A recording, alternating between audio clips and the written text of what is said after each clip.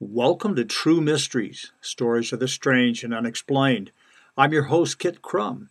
Pleased to say that Ray Ruckus is in the studio right now, and he's been taking us through his adventures in the Alaskan Triangle and his encounter with Bigfoot. And now, Ray, as I understand, according to the little script here, you were flown by your martial arts instructor to the island of Hokkaido? That's correct, Kid. And Sensei had explained that there was a supposed doorway that was located in the haunted woods that surrounded an old round schoolhouse, and that the area could only be reached by foot, no roads. Locals claimed that the surrounding woods were haunted and bobbing with strange lights, mystery lights, and half-glimpsed shadowy figures, and the night is often pierced by screams as well as other discernible noises. Well, that sounds like quite the adventure. Yeah, it was. It was enough to get me out of Anchorage, Alaska. Well, why don't you take it on from there, Ray? Thank you, Kid. Well, like I just said, that was enough to get me out of Anchorage. And the fact that my sensei would also pay for my flight to the island and my room and board, well, I'd be flying Hokkaido International Airlines, arriving at Nuchitsu Airport, considered the gateway to Hokkaido. There I'd be picked up by a private limousine service that would take me to the Hotel Bjiko in the town of Baibe. Well, this by far outranked the whistling ghost of Whittier, Alaska. Plus, airfare, room, and board were taken care of. I readily agreed and asked that he fax me everything he could on the forest and the immediate surroundings of this round schoolhouse. Well, once in the plane and seated at a window seat, which is where I always like to sit, I pulled out the file I'd created based on what Sensei had faxed me, and realized that while the woods were believed to be haunted, it all centered around an oddly built, round schoolhouse constructed in 1906. The building was a circular design, which earned its nickname, the Round Schoolhouse. Okay. From the 1940s up until 1970s, it was used as a school.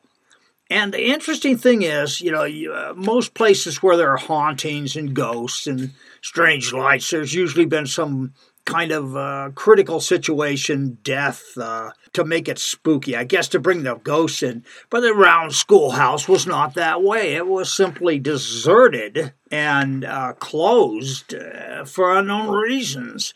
The building seemed to have been left as it was on the day it was abandoned, with tables and desks collecting dust. Anyway, that's what the file said. The grounds of the property had become thick and tangled with overgrowth brush. It became apparent that the schoolhouse itself would be where my investigation would actually begin. Apparently during the 70s and 80s, the round schoolhouse became a popular place to go to try and see ghosts.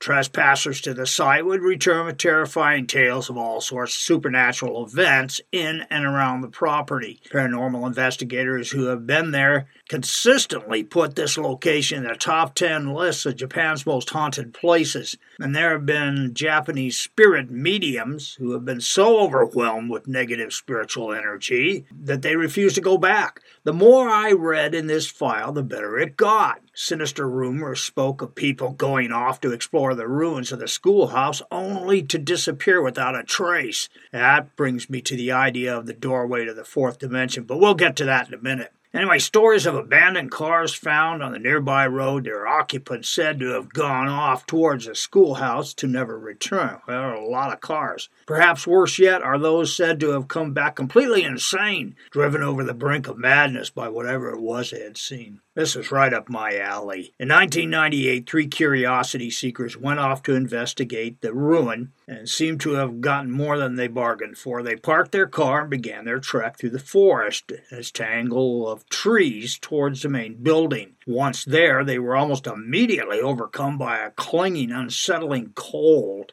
and they sensed that they were being watched from the shadows by something that seemed to creep along and follow them. Well, this was followed by a series of escalating paranormal experiences. Items being knocked over, doors slamming shut, and the startled shout of one of the group when he was shoved by some invisible entity.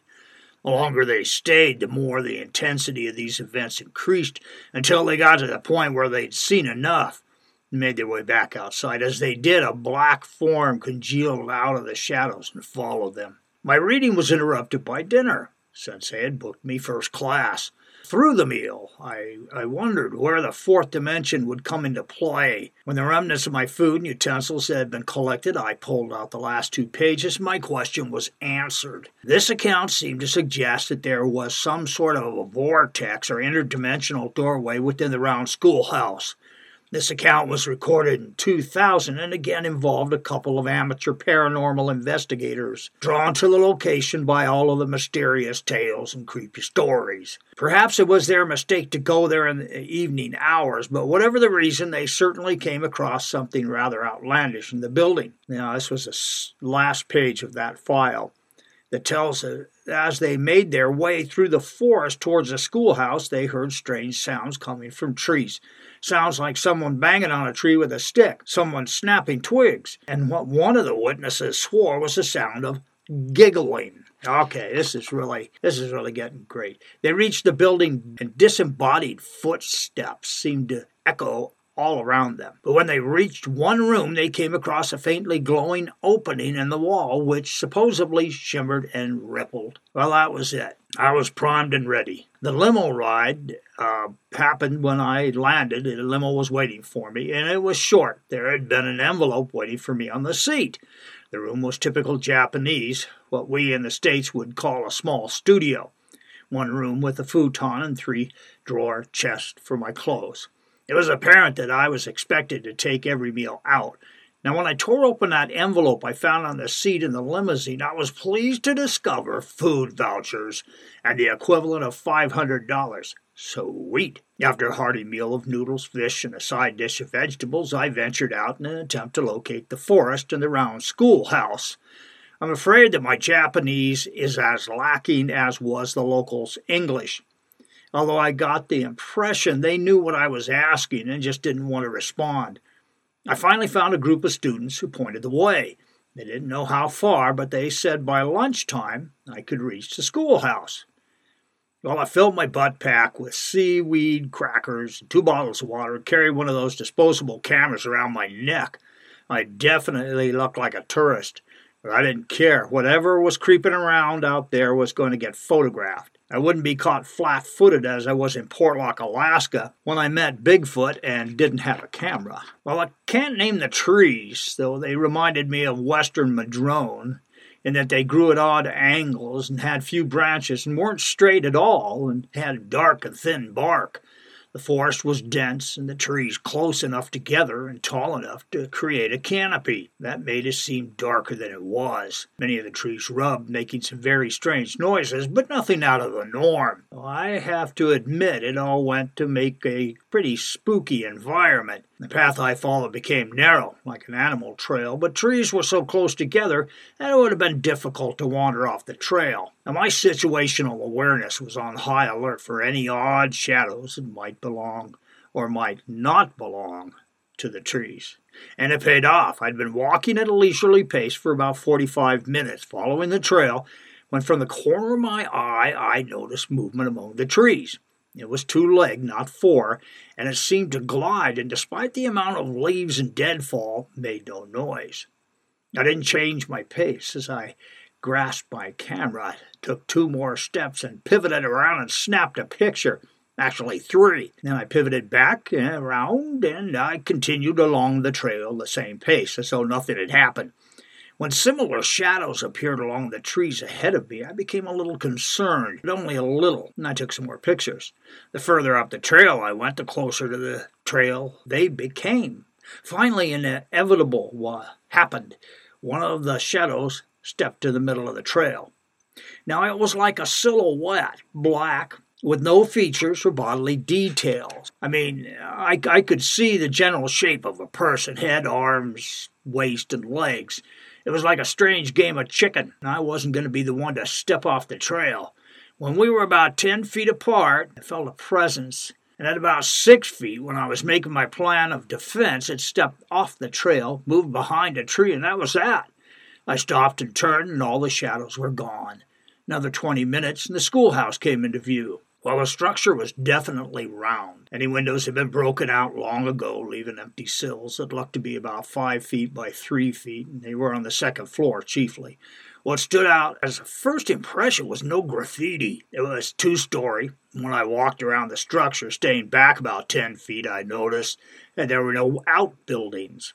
Then came the feeling I was being watched, but not from the forest this time, from the windowsills. I could certainly understand how the building would give people the creeps. I couldn't explain the shadow people, as I had dubbed them, and now the sense of being watched. Whatever it was time to get serious and enter the building and look for that room paranormal investigators said had the wall that they described as rippling and shimmering. And I will end it there. Today is Monday, and Tuesday I will take you inside the haunted schoolhouse, and believe it or not, I will take you up to the doorway to the 4th dimension. Well, this is Ray Ruckus, explaining about the haunted schoolhouse in Japan.